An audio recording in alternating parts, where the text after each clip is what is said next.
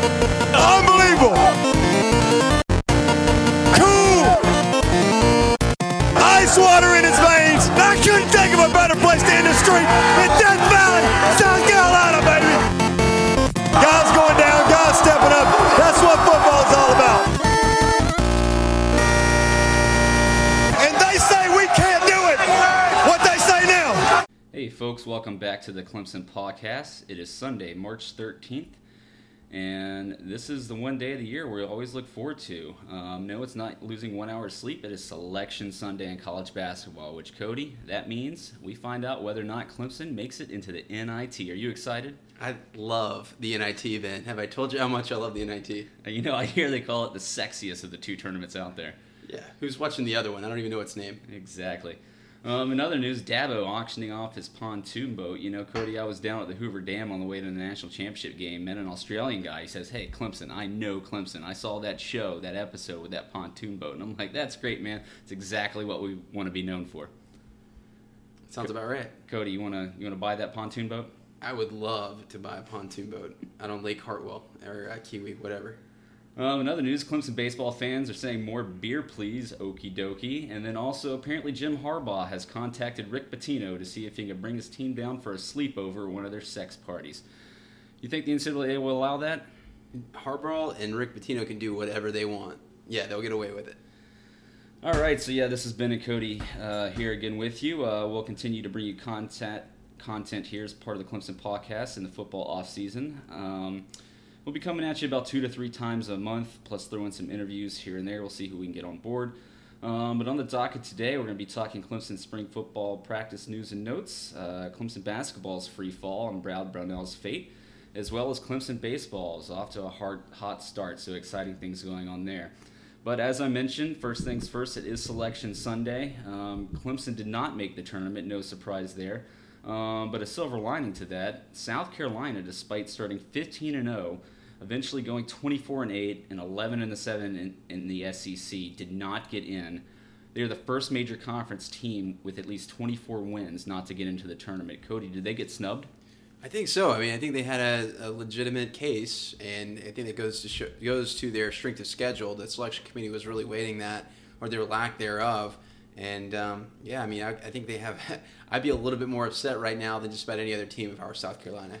The thing is, when I first saw that come out, I knew they started 15-0, but I didn't know their final record. So I thought to myself, they must have really tanked in the SEC, but 11-7 is not bad. I think if they were closer to 500, maybe I would have expected that they might get left out. But it was kind of shocking to me. I think they probably do have a gripe there. But, hey, that sets up an opportunity for possibly Clemson-South Carolina rematch in the NIT.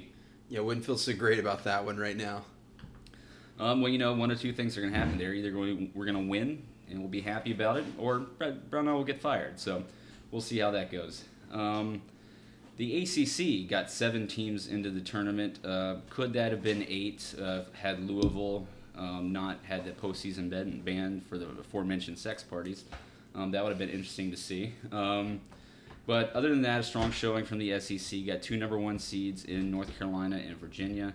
But overall, who do we think is going to win this tournament? We haven't had a lot of time to break down the bracket since it just came out today. But for me, Rock Chalk Jayhawk, baby, all the way. As I mentioned before, I went to Kansas for grad school, and it's very convenient for me this time of year to be able to ride their coattails into the NCAA basketball tournament, considering Clemson hasn't been in like 5 years. So that's who I got winning. It's not a super strong field this year. There's not one elite team. The Jayhawks have been playing really well. They have a really experienced squad led by Perry Ellis. Wayne Selden and his uncle have been very entertaining. Cody, who do you have winning? Well, let me say first, Ben, I think the only thing that Clemson fans care less about Duke basketball is Kansas basketball. But they don't hate Kansas basketball like they hate Duke basketball. Yeah, I guess. They're just as indifferent. But I'll say that there's a strong likelihood or strong case that could be made for a blue blood to win with North Carolina, Kansas. I guess you could throw Michigan State in there. But there's a similar case to be made for like a mid-major like prevailing this year, because it's just been that kind of year up to this point. Well, I think you hit the nail on the head there. It seems like one of those seasons that Michigan State could come in and take it all. They've done so in the past, I think, being ranked around a 4 or 5 seed. They are a 2 seed this year, but Tom Izzo, a great postseason coach. I think they have as good of a shot as anybody. You remember UConn several years ago came out of nowhere in the tournament to win it all. They went on a heck of a run in the American Conference tournament with that buzzer beater at the end of the third overtime against Cincinnati to tie the game. They ultimately won that game in 4 overtimes, went on to beat Temple and Memphis to win their conference tournament. So, you never know what could happen with UConn. They've done it before. And aside from that, yeah, you got your Kansases, your North Carolina. Could this be Virginia's year? Oregon, a number 1 seed. Who would have saw that coming? Yeah, again, just one of those years, and maybe the first 16-1 upset. I don't know. It gets closer and closer every year to that happening, although I don't really see that happening this year. It's hard for me to pick one of these 16-1 upsets, although I think you could say that of any year. More so, I like to look to the 2 versus 15 games, because we do see more upsets from those seedings. I've got pinned in Villanova versus UNC Asheville is the most likely one to happen this year. Villanova has a history of having a poor showing in the NCAA tournament when they come in as a highly ranked seed. They're coming in as a 2 seed this year. They're kind of on a slide. They had an open window for the number 1 seed. They lost that by losing their conference tournament. What do you think? I would stay away. I think I'm just going to go all in, put a 20 spot on whoever's playing Oregon. And I'm trying to look up those odds right now. Just go all out. Yeah, I think Oregon's playing the winner of Holy Cross and Southern, I believe. I don't know. It's abbreviated here. Some team that I don't really know much about. I don't know. I can see the case be made for Oregon losing, although that being said, that's partially because I haven't seen them play a lot. I even live out here on the West Coast. We both do. And a lot of people on the East Coast don't watch any Pac-12 basketball. I think the Pac-12 is going to have a lot to show people this year. But, otherwise, I think it's probably pretty likely for the 1 and 2 seeds for us to see chalk, and not a lot of upsets there. But you never know what can happen. Overall, in the tournament, again, not one elite team. I think it's going to be very interesting to see. I'm really looking forward to Thursday and Friday, not getting a lot of work done. Well, taking off your Jayhawk blinders for a second, or whatever you want to call them, who would you pick if you're putting down $100 on one team? I would pick Kansas. They played really solid this year. They have, again, a really experienced core of guys. They don't have that one lottery pick I think that they've had in years past, but I think that's what makes them a better team, is they've had guys that played together a lot. Graham and Frank Mason at the point guard position. Wayne Selden's been playing really well. Of course, Perry Ellis, Landon Lucas. They've got a really, really solid team. I think they have the best shot out of anybody in the field to win it this year. But again, you never know what could happen. North Carolina could do it. They've been kind of up and down, though. Again, if I pick 2 teams to put money on, I'd probably pick Michigan State, just because of Tom Izzo. I think I'm with you. Probably, I could see a strong argument for Kansas, but if I'm putting money on it, I might go with Tom Izzo right now. And if any team that I want to win, aside from Duke, and that's not going to happen, it would probably be Virginia going for the ACC. And I'm okay with North Carolina winning. I'm not caught up into that rivalry at all. I would be okay with any ACC team winning. So wait a second. You're a Clemson fan who went to Clemson that for some reason likes Duke basketball, and you don't hate North Carolina. No, I don't care. I don't hate South Carolina either. So you're a paradox. I hate losing. I hate Clemson losing. Anyhow. Okay, so getting back to Clemson, that's enough for the NCAA tournament. Again, it'll be fun to see how this all plays out. This is one of the most exciting times of the year over the next 3 weeks or so, and especially this first weekend. A lot of exciting things happen. But let's get back to talking Clemson. Let's jump into football. We've got some spring practice and recruiting notes. First off, and this is, you hate to see this every year, but you know it's going to happen, it's injuries. And the first big one to bite us this year has been cornerback Adrian Baker has gone down with an ACL tear. Cody, we're already thin at this position. They say he's going to be back in September, but it's an ACL. You can't expect a guy to be ready in September. Yeah, I mean, you could say that we're thin is an understatement, because we really have about 2 guys that we have one guy at this point that we feel confident in. Baker was supposed to give us a veteran presence, a guy who had a good redshirt sophomore year, entering his 4th year into the program. We felt good that he was going to take that, have that natural progression, take a small leap, and be a good player for us. Now we're down to really 2 guys. We have obviously Tankersley. We feel good about him, and then Mark Fields. And Mark Fields definitely has the talent, but he had less than 100 snaps last year. I don't think there's a whole lot of confidence that he's there yet. And not to say that he won't be by the fall, and that maybe it takes a little bit of time throughout the season, but he's not there.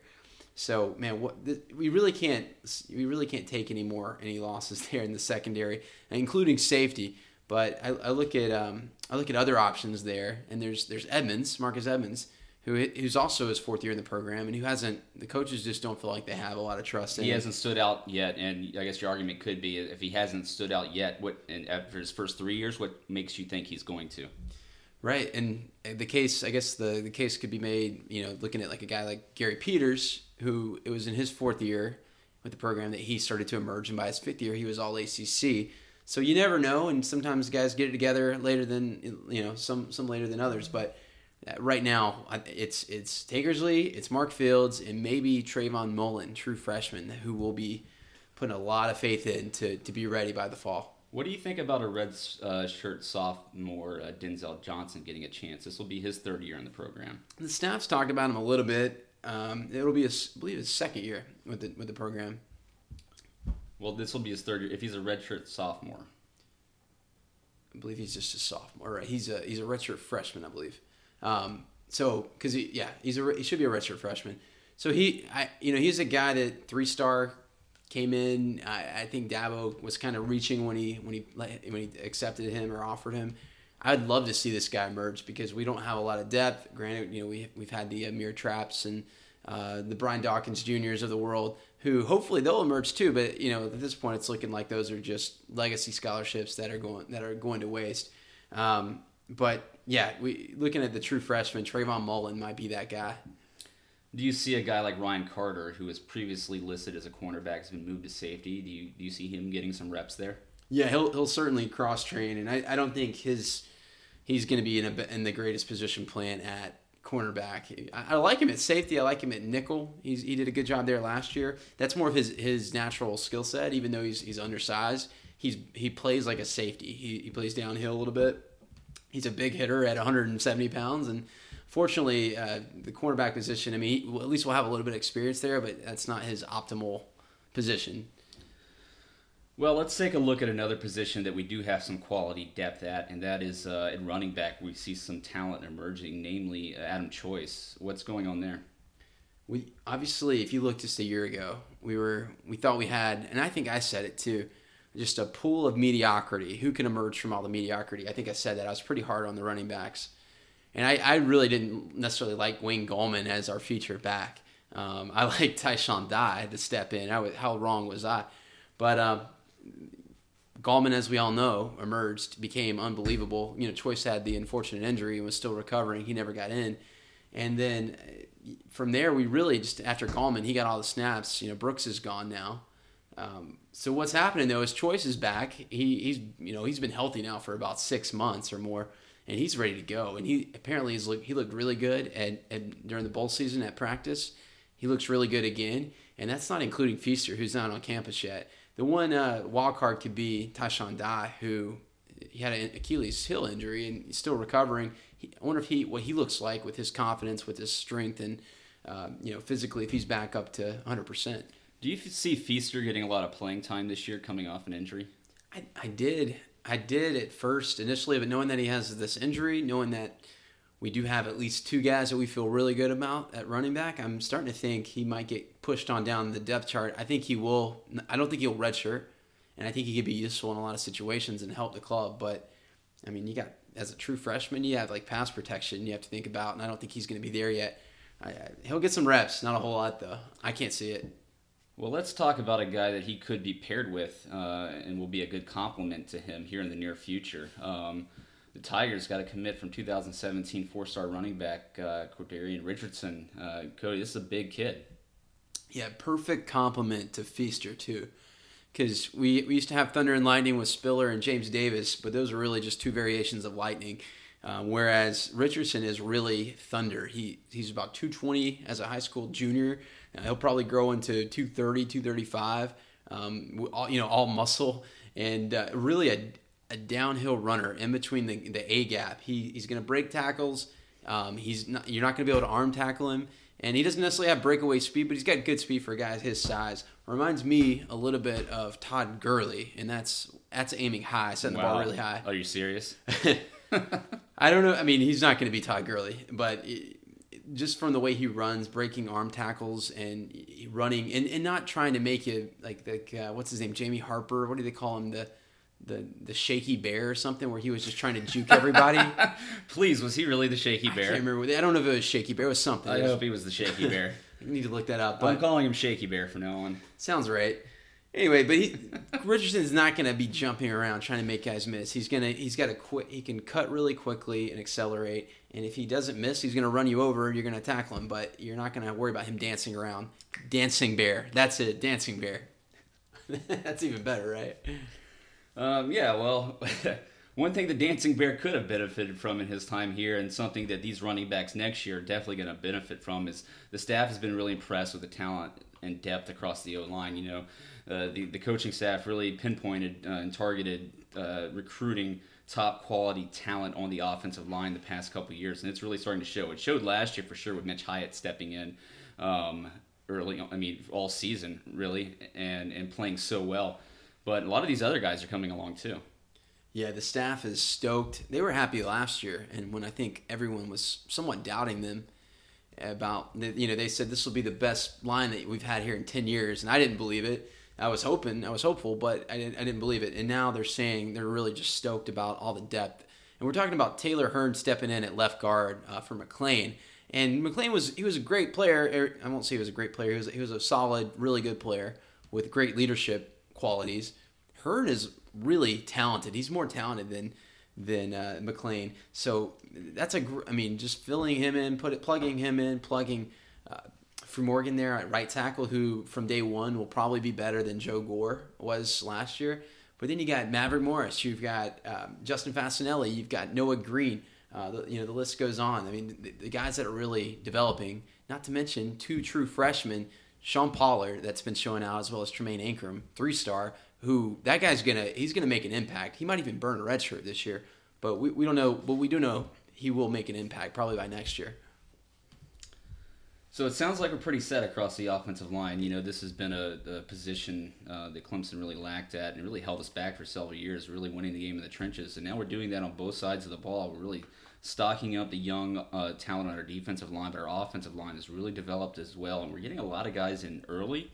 Getting a lot of playing time, and are competent enough to play the position. And you start them in as freshmen, and let's say they're here, 4 years, maybe only 3 years in Mitch Hyatt's case, and then you balance that by kind of having alternating these cycles of having some upperclassmen and underclassmen.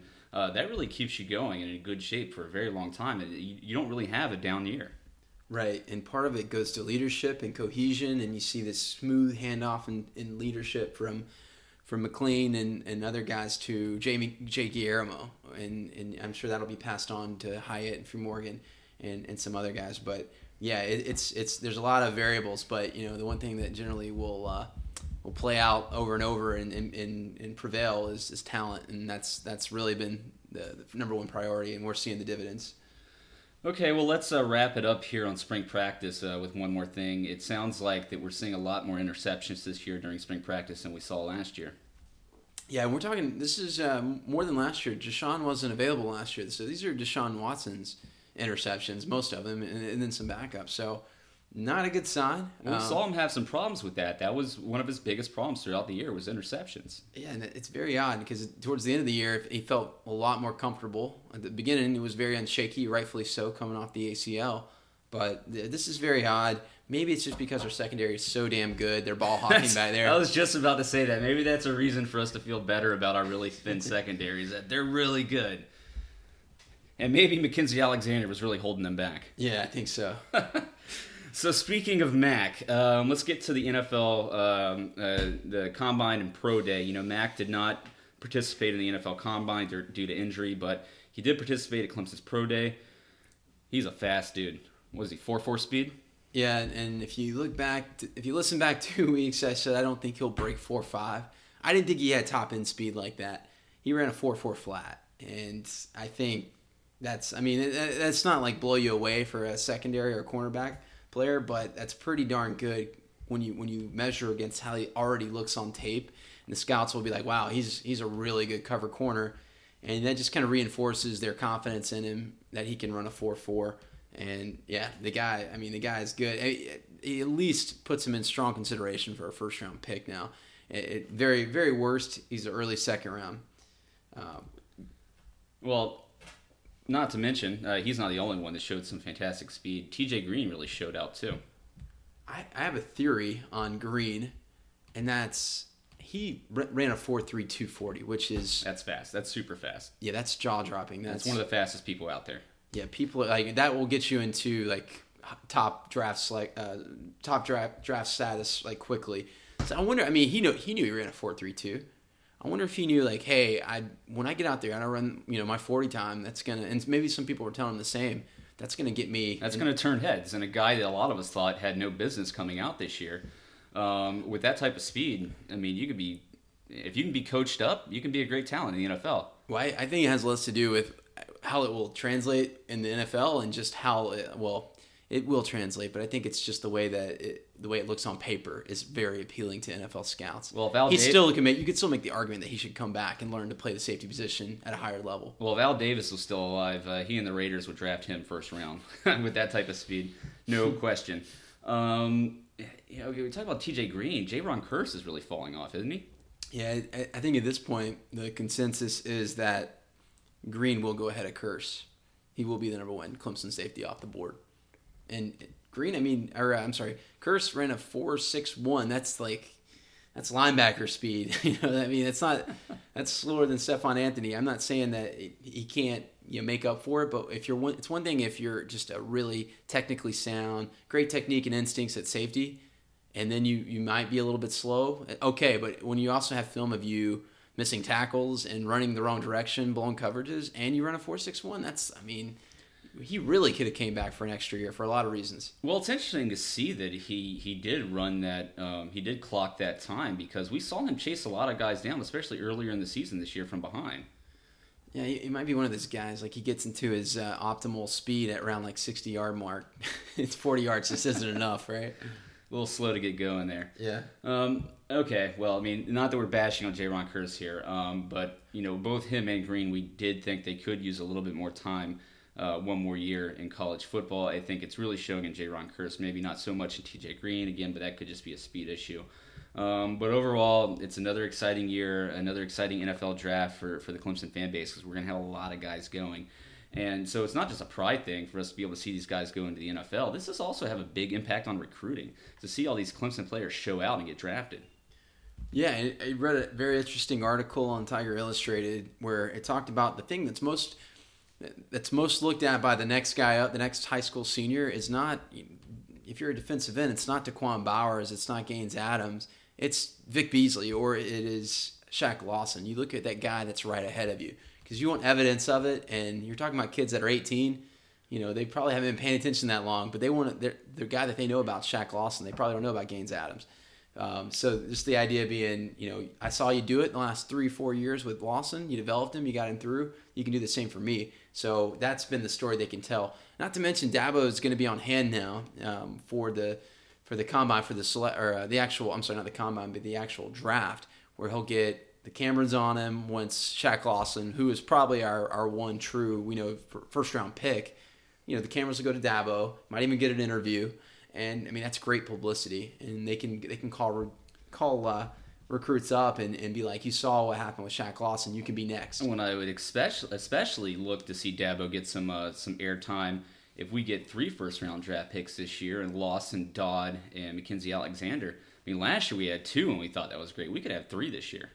Right. I still think that Dodd and Mackenzie Alexander might push into the second round, but either way, you got 3 guys that are going to be there, in the high rounds, high second, early first, or late first. Yeah, well, it's a good barometer for how your program is doing. really to see how many guys are sending into the NFL. And Clemson's not only bringing in top quality recruits and developing some under-recruited guys and then turning that into success on the field and then sending those guys to the NFL. We're now a football factory here. We keep bringing good guys in and we keep, doing great things with them and sending them on to future success. So all the pieces are in place. Dabo's doing everything right, and we continue to talk about this. Clemson football is looking very, very good for the foreseeable future. A sport that Clemson's not looking so great in for the foreseeable future. Let's flip over to basketball now. As we speak, I think the NCAA, the NIT tournament selection is about to go on, so we're not sure yet whether or not Clemson is going to make it into the NIT. We may know by the time we're done recording this episode. But let's talk about what we have in front of us so far. Clemson basketball ended 17-14 this year. It's a 10-8 ACC record, which normally you'd be like, great, we finished above 500 in the ACC. But it really wasn't so great. We finished tied 7th in the ACC. Here's the thing: we started 5-1 in the ACC, then went 7-3, and then went to 7-3. So if we're sitting pretty at 7-3. You got to think at that point, even with our bad out of conference losses, that we're in good shape, having just beat 3 ranked teams in a row, and we have the weakest part of our schedule ahead of us. But then we go 3-5 over our last 8, and this has been a hugely disappointing season. And you can say, oh, well, it's great to see what they did because we didn't think we were going to go anywhere anyways because of how we played out of conference, but that shouldn't be an excuse. If you go through that stretch and play that well in the ACC, you have to be able to set yourself up for success and make it to the NCAA tournament, and we squandered an opportunity. Absolutely, and I think you look at the wins over Duke and Louisville and Syracuse, and maybe we got a little bit too optimistic at that point because all of those teams, they're not top 10 teams this year. They're not on that level. But they're better than Georgia Tech and Virginia Tech. And if you can beat those guys, you should be expected to beat these other teams, especially Georgia Tech. We lost another huge lead. I think it was a 16-point lead this time in the ACC tournament. That was a huge collapse right at the end of the game. Right. I mean, and that doesn't make an excuse for losing to Georgia Tech. It's just to say that maybe we became a little too optimistic. Really, the ceiling of this team was probably never really that high. We beat a few teams that traditionally we think of as just blue bloods and top powers, but they weren't that great either. And ultimately, yeah, we really stunk it up though. And really, what you saw in the early product of the team, the early portion of the season, probably was a truer sense of what the team was. And it really still doesn't make justify the finish, but ultimately just not a great team, not a great end product in Brownell, which we'll talk about in just a second. He's got to be disappointed. Yeah, I'll disagree to a certain extent there about this team's ceiling, because even in our losses, think about it, we had 3 very close losses to 2 number 1 seeds in the NCAA tournament. 2 losses to Virginia, 1 loss on the road to North Carolina. And a lot of our other losses were actually really close, some where we gave up a lead and just kind of froze near the end of the game, and that points a lot to coaching. Heading into the ACC tournament, had we won 2 games, I think, and then lost our 3rd one, that would have put us at 19-14. We would have had to, I think, beat Virginia, which everybody knows it's hard to beat a team 3 times during the basketball season. So I think we had a good shot there, considering how that we did play them close 2 times earlier in the season. I think at that 19-14 record, we still have a strong shot to make a case to make it into the NCAA tournament. But we had that opportunity. We had the huge lead against Georgia Tech, and we just let it slip between our fingers. It's really disappointing to see.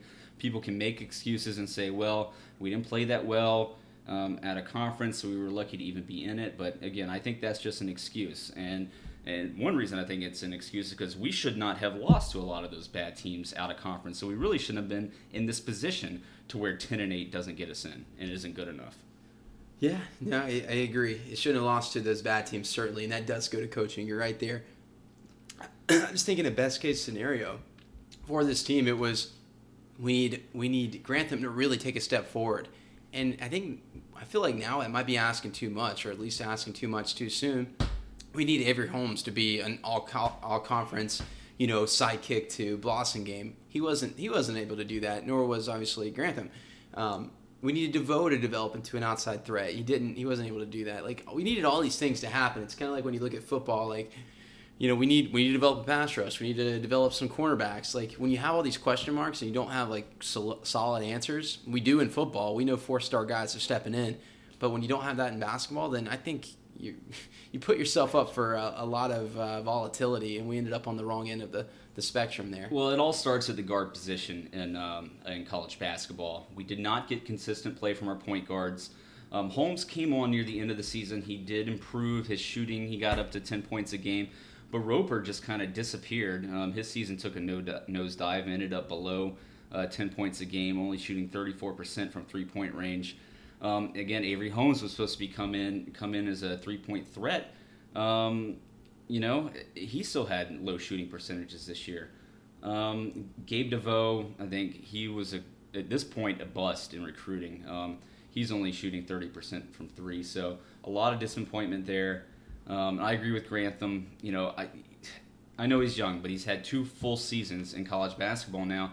He's shooting better from the outside. He's up at 35% from three. But his inside game is just really not there and hasn't developed. He's still not confident with that. And I think the telling sign is he's 35% from three, only 38% overall from the floor. That means his shooting percentage inside the arc is a lot lower than it really should be.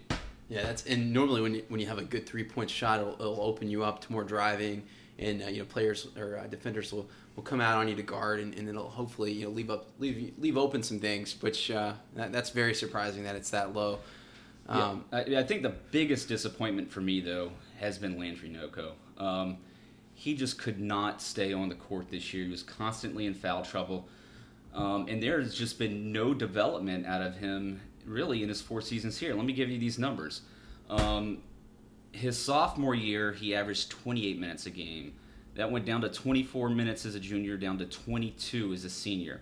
His fouls per 40 minutes, however, increased over that time period, averaging 3.8 per 40 minutes as a sophomore, 5.3 as a junior, and 5.4 this last year as a senior. I mean, this kid did nothing, unfortunately, but take steps backwards. We did not see this coaching staff be able to develop him and teach him how to be a better defender and not foul.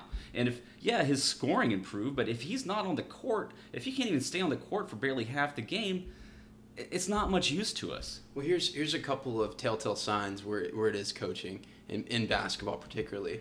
Well, like a lot of these collapses late in the game, 2 now to Georgia Tech in the last 2 weeks, there's not a bunch of freshmen on the floor. There's guys that have been around long enough to where they should be able to withstand a comeback from Georgia Tech.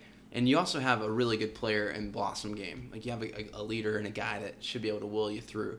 So that's one area. And then obviously just the body language there at the end. Like, you just didn't feel a whole lot of confidence. It was slipping away, and it was like there was nothing they could do. And then maybe the last thing is player development. That's on coaching, right? Yeah, absolutely. Talking about Noko and Roper, who we're hoping they would at least be solid, reliable veterans. And, they were up and down. Sometimes they were, sometimes they weren't. And that leaves us, in the Noko situation, having to rely on Sidi Jite. He did have a major improvement with his offensive game this year. He shot 62%. But again, he couldn't stay on the court. He averaged 7.4 fouls per 40 minutes this year. So that lets you know something's not clicking with our coaches coaching up the big men. That being said, if we do make the NIT, I think Sidi Jite should start over Landry Noko just to get him out there, get him the experience, and start refining his game, because we're going to need him next year. Because inside we've got this. We'll talk about this too. We got this transfer from Texas A&M coming in.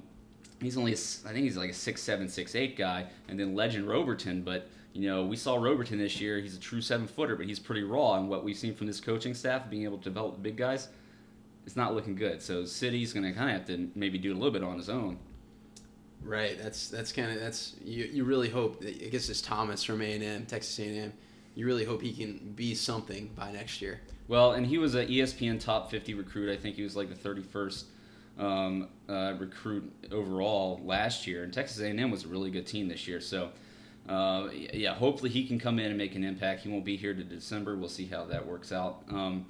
But last things we're talking about these players real quick. Let's give a shout out to Jerron Blossom game.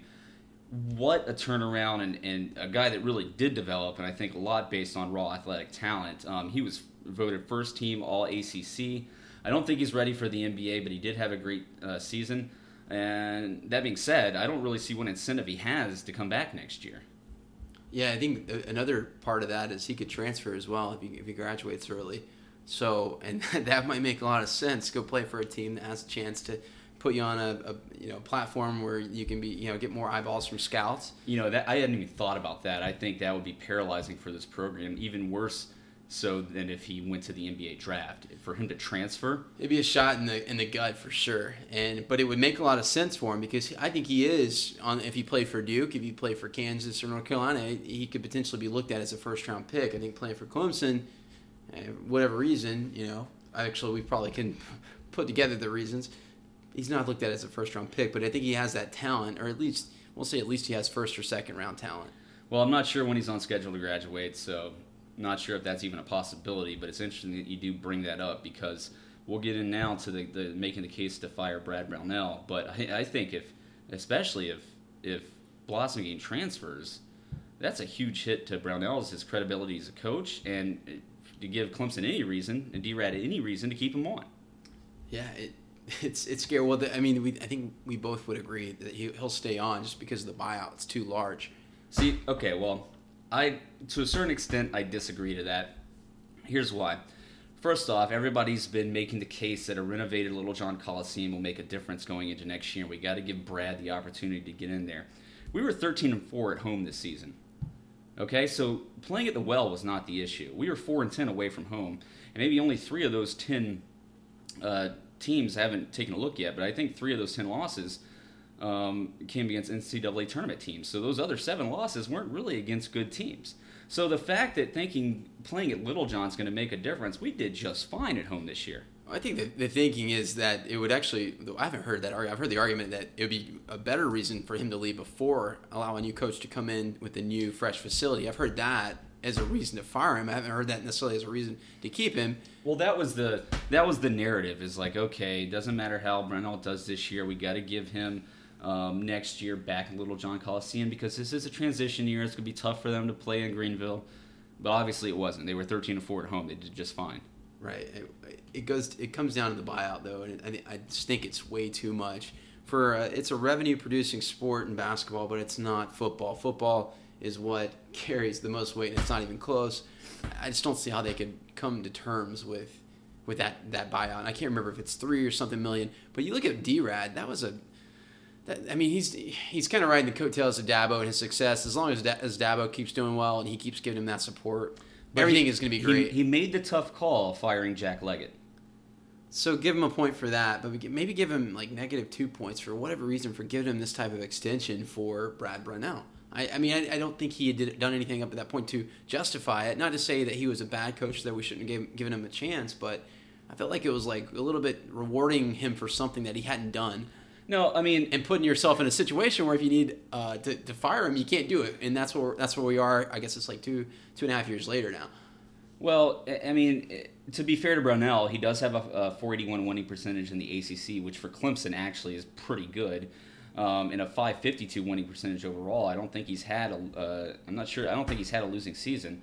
But that doesn't really mean anything if you're not making NCAA tournaments. He's only made 1, and that was the year where he came in after Oliver Purnell. So what he's been able to do on his own, he had that one good year with KJ McDaniels, but again, that was all on KJ McDaniels.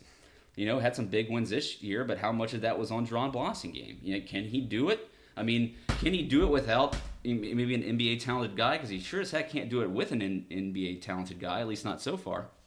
And I don't feel like, trying to say this the right way, when we recruit Christian Wilkins, we know what we're getting. When we recruit Dexter Lawrence in football or Sammy Watkins in basketball, we know or football, wide receiver, we know what we're getting. KJ McDaniels he was a solid recruit, and so was Blossomgame, but they both emerged. So what I'm saying is you kind of got lucky that you hit on both of these guys, especially McDaniels, who I think was really, really good. Not to take anything away from Blossomgame, but there's no formula in place that's going to allow you to, if you keep doing the same thing, it's insanity, right? And expect a different result. I don't expect a KJ McDaniels to keep popping up. I don't necessarily expect a Blossomgame. I expect there to be more Dante Granthams than there are Jerome Blossom games. Yeah, exactly. But, I mean, I guess continuing on this conversation of why he should be fired, you'll then talk about that we are going into a new arena next year, and you could get a new young coach in to really ignite the fan base. We do have these talented transfers who will have eligibility next year, and they're probably not going to transfer again, right? So you don't expect firing the coach is necessarily going to mean that they leave as well. It could be the dagger in meaning the Blossom game is definitely going to leave. But, how long do we deal with this cycle of give Brownell another year and see what he does? I mean, do we really want to waste another year? I don't know. But what's the case for keeping him? Well, I think, one, let's see if we get into the NIT and how well we do in the NIT. Because if we get in and we actually make a decent, deep run, then I think he kind of, secures his job for another year. It is the contract buyout, but the other big question is, who else is out there is available right now? Is there somebody that Clemson could say, we want that guy, and that guy really can take our program places? Or is there just another pool of Brad Brownell type of guys where you're like, he did decent in a mid-major, let's give him an opportunity? Well, I mean, we did pull, I think Virginia Tech pulled Buzz Williams from Marquette to Virginia Tech. I think the ACC has a little bit more, I mean, it's becoming, trending towards the SEC of college basketball. I think there's it has a little bit more pull. He's got a new facility. I'm not saying it's easy to win at Clemson and then it's going to be easy to sell, but I think you can make a case that it's more appealing now than it was 5 years ago. Okay, breaking news here. Let's see how this changes your mind. Clemson misses out on an NIT bid. I don't think it changed. How does that change your mind? We did 5-1, 3 straight wins against top 10 teams. We were sitting at 7-3 in the ACC. And then had a huge collapse. My last comment there was actually saying, leaning more towards Brad Brownell, like actually saying that we could find a coach that's more suitable than Brad Brownell. So that doesn't change my mind. That actually just add more fuel to my argument there. So, let's talk about it now. This is new information coming in. How does this change the narrative? We're not going to the NIT. Is this a situation where maybe it could have been for the worse how we made it because we get embarrassed? That's even worse for Brownell. Or the fact that we didn't make it, period? I think that we didn't make it, period, probably. Yeah. Yeah, I mean, after everything this team was able to accomplish during that stretch at the beginning of ACC play, to not be able to capitalize on that and miss out completely on the postseason, I think that's huge. And I think D-Rat has to take this into consideration. And honestly, at this point, I'm saying that I think we should wipe the slate clean and start over with a brand new coach. Yeah, and Brownell he'll have a nice little retirement fund or severance fund, whatever you want to call it. But I'm saying we can't keep going through this. I mean, there is no excuse not to make. I mean, there could be a argument made why there was no excuse not to make the NCAA tournament this year, especially with a guy like Blossom game, and we were sitting at a certain point during the season. But then not to even make the postseason in the NIT.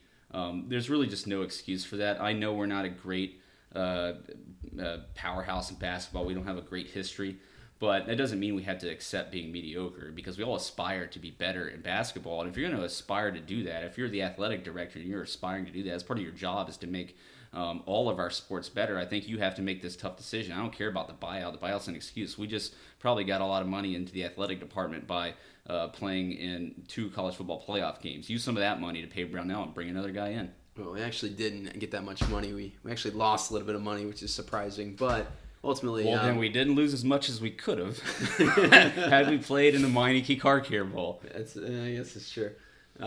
Traveling like a band of 100 plus is a lot. But anyway, so the basketball team, I think what you're saying too is an element in all sports, both pro and in college. It's the element of hope. That hopefully we won't remain mediocre and we'll plunge to the bottom for a while and be as bad as we can. If it can mean we'll get back to the top. And it's not quite the same way. There's no draft or no lottery in college basketball, but it's one of those things. We're okay starting over and tearing it down because this model isn't going to get us anything beyond mediocrity, and we're okay with. We're okay with trying and failing, but we're not okay with settling with mediocrity, or even what could be considered a little bit less than the mediocre. Yeah, absolutely. Listen, I'll give him credit for this. He's changed his recruiting style and his strategies. He's been going after transfers. We talked about Elijah Thomas, 6'9", 235-pound guy coming in from Texas A&M. We've also got guard Marquise Reed, who's a transfer from Robert Morris. He was the Northeast Conference Rookie of the Year 2 years ago, averaging 15.1 points a game. He scored 19 points in their play-in game against North Florida in the NCAA tournament, and then had 22 points in a loss to Duke. So that kid has experience. He has talent. Another transfer guard, Shelton Mitchell, coming in. This is a 6'4" guard. He's got a long body for a guard. Transfer from Vanderbilt, who is in the NCAA tournament this year. He played in 31 games as a freshman. He's more of a pass-first guard, averaging only 4.3 points a game, but a guy that can run the offense, protect the ball, and distribute it to some more able scorers. Always be good to have. And then finally, a 3-star shooting guard / shooting forward, Scott Spencer, will be our only high school signee. We'll see, if there is a coaching change, if he sticks around, but he has good shooting ability. Defense is a bit of a liability at this point, but that can always be developed. Add that to Ty Hudson, who got some valuable playing time this year, and Legend Roberton, if he develops. And we could have a good group of talented players next year, especially if Blossomgame stays. That still doesn't mean Brownell should stay, because I'm not sure this coaching staff can develop them to a point where they are successful, or at least be able to fully capitalize on the talent that is there and make a run into the tournament. Because even if we make it back to the tournament, probably going to lose the first game. I mean, that's just what's been happening. So unfortunately, Clemson basketball, not a great day, not a great end of the season. It started crappy, ended crappy. We had some highlights there during the middle of the season. I would say at this point, the only thing that could have kept Brownell his job, in my opinion, had he won at North Carolina and Chapel Hill. So let's talk about something more exciting. Clemson baseball. Monty Lee has taken the Clemson world by storm, following up on Jack Leggett's firing last year. Clemson baseball is now 11-3, 2-1 in the ACC. They won the series against South Carolina last weekend after dropping the first game. Clayton Schmidt and Alex Eubanks had some great starts. They just won the series against Wake Forest today, 2-1 after dropping the first game. Big comeback win today. Chris Oakey had a grand slam to put us ahead. Overall, this team is playing more loose, not getting down on themselves when they get behind, which is good to see, and something that Jack Leggett teams were kind of suspects to.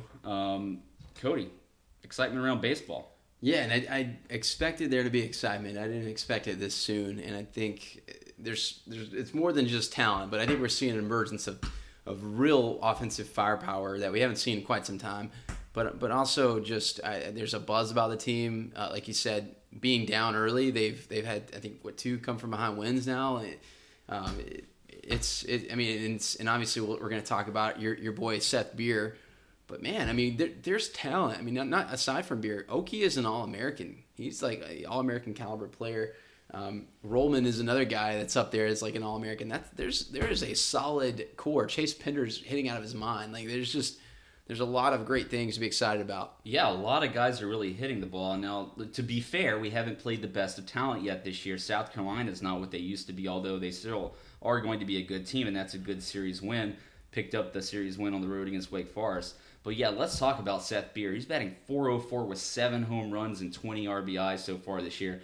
Cody, this kid should be playing high school ball right now. He came into Clemson early. He could be playing his senior season in high school right now. This kid's already hitting like this. Like, why didn't he go to the draft? That was good. I don't. You said he should be playing high school ball. I think he should be playing in like single A or double A right now.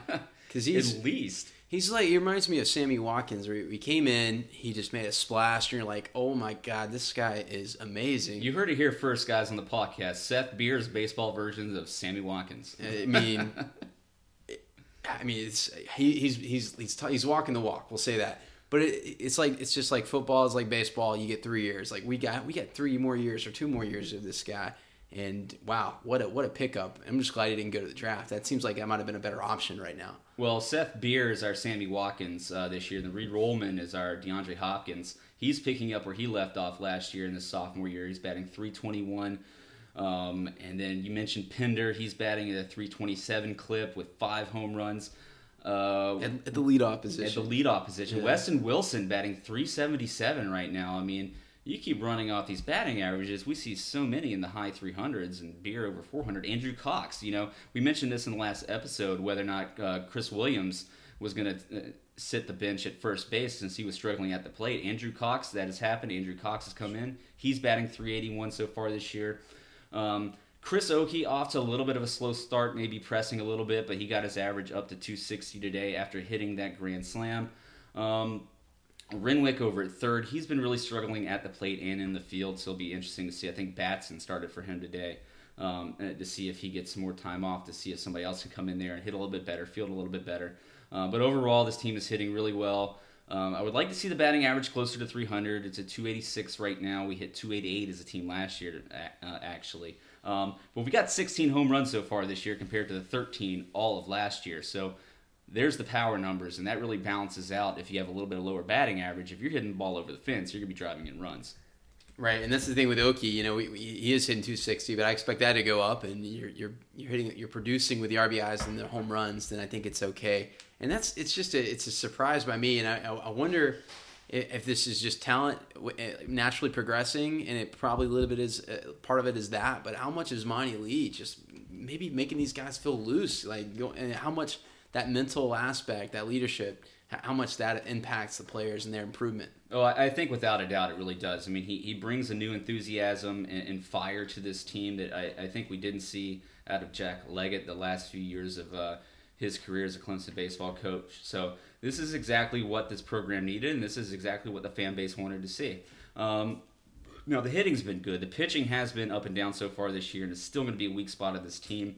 Barnes and Schmidt have had good games. They've had some bad games. They didn't have great games this weekend against Wake Forest. And the question is still going to be for the Sunday starter spot. Everybody thought after Alex Eubanks' great Sunday start last week against South Carolina that he was for sure going to be our Sunday starter. Well, he gave up 6 earned runs really early today against Wake Forest and got out of there real quick. So I wouldn't count Jake Higginbotham out yet. He was moved to a midweek starter. He had 3 earned runs and 4.1 innings pitched against Winthrop. So still a lot of question marks there for that Sunday starter and midweek starters as well. The bullpen, however, has been pretty solid with Bostic, Krall, Crawford, and Schnell.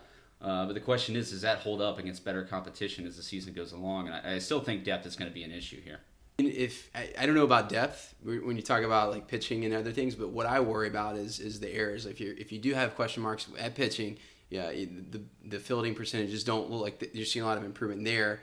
That's when I start to worry a little bit, and that's how that will be. It won't be the offense that it will be the thing that decides the season. It'll be those two components. Yeah, absolutely. I mean, this pitching staff is going to pitch to contact this year, so we're going to need to be very solid defensively. And so far, we've got a .967 fielding percentage. It's up a little bit, a few ticks from last year at .959, but I would like to see that closer to .975 or .980. Renwick's had problems. Eli White has had a few errors. We had 3 in the game today against Wake Forest. So we're really going to have to improve on that. So when you look at areas of the team, we see them playing loose when they're hitting and trying to come from behind. Maybe still not seeing them play loose enough in the field.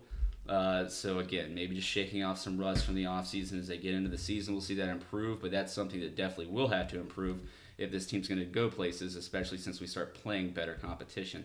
Speaking of that competition, we've got a tough ACC schedule ahead. We're now done with our first ACC series. We've got games down in Charleston coming up this week against the Citadel, and then our next 2 weekend series are against Boston College and Miami, who both have pretty good records so far this year. Historically, Miami, a good baseball program. I will say the one advantage that Clemson does have this year is that North Carolina and Virginia are not on the schedule due to the expanded ACC. So those are 2 of the other traditional powerhouses in college baseball. So the fact that we don't play them is really going to help us out, and that really leads me to believe that, seeing how this team has played so far this year, I originally thought maybe 34 to 38 wins, but I'm now seeing closer to 40, considering how they played and considering the fact that our schedule could be a little bit tougher. We're getting a little bit lucky missing out on UNC Virginia this year. Yeah, and I still think it could be a little bit too much early optimism, small sample size. I want to see how things play out over the course of the year. But you couldn't have asked for a better start. You really couldn't have. And just with the offensive, I think with the offense, at the very least, we have a foundation. For the rest of the year, hopefully, some guys will stick around to build out a strong core and to really make it into a back to Clemson baseball that we've come to know over the last 20 years. Yeah, you're right. I mean, so far so good. You couldn't have asked for more in Monty Lee's first season. My question: can he coach basketball? Give him a shot. Can he coach special teams? Probably not. Dabo would have figured that one out by now. I guess my one other question with Seth Beer, going back to him real quick. Do you think this is a situation? You see a lot of rookies come up in Major League Baseball, and they get off to a hot start, but then eventually, after about a month or so, pitchers start to figure them out. Do you think that happens here? You don't have the same scouting in college baseball. That's a good question. It's a really good question. I don't think the scouting across the board is as good. Even though I'm sure it's gotten better in college baseball, it's not like the major leagues where they have a lot of money and resources invested. College baseball programs just don't have the same scouting resources. So I think he's probably going to have some sustained success in college. Yeah, so there's like a couple bat girls, bat guys watching some tape, and that's about all the resources they have to be able to do that. And I mean, again, Beer to come out and have, he has 7 home runs already, which is absolutely amazing.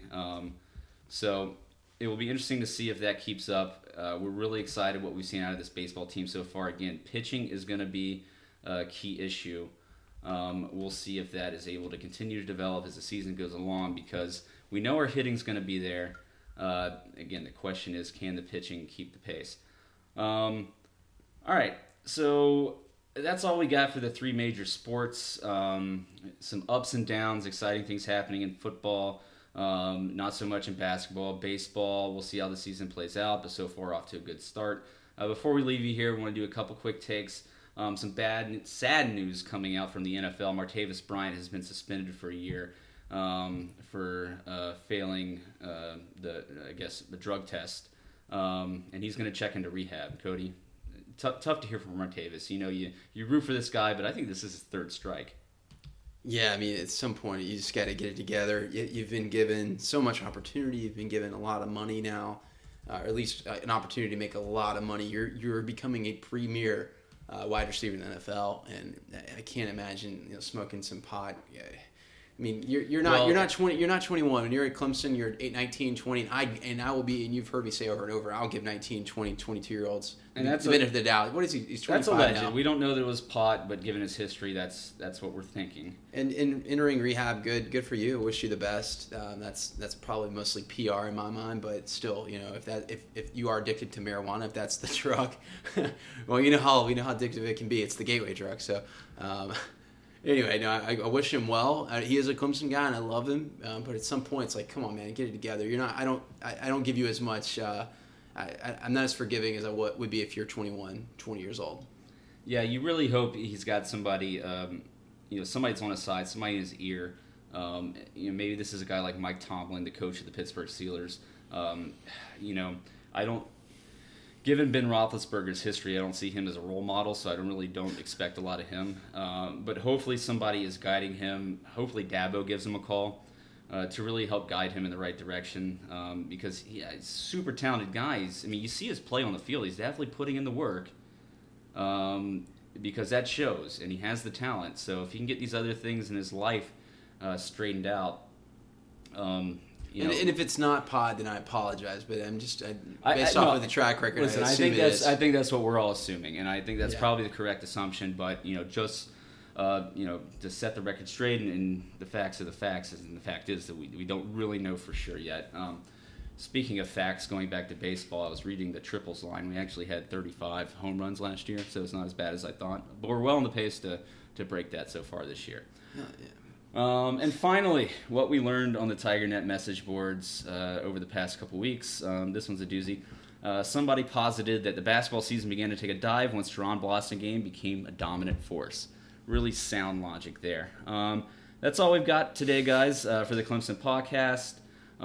In the upcoming weeks, we're going to continue to follow spring football practice as we count down to the spring game on April 9th. That will be actually broadcast on ESPN3 this year. No shaky cam guy. Shout out to him, though. We appreciate that. We'll continue to kind of follow the fallout from Clemson men's basketball season and keeping an eye on the Brad Brownell situation. And we'll continue to watch with excitement and see how this baseball season plays out and Monty Lee's first year here. Again, a lot of excitement there. So far, so good to start the season. We'll hope for the best moving forward. So again, guys, thank you for listening to the Clemson podcast. Thank you for the Shaking the Southland for partnering with us.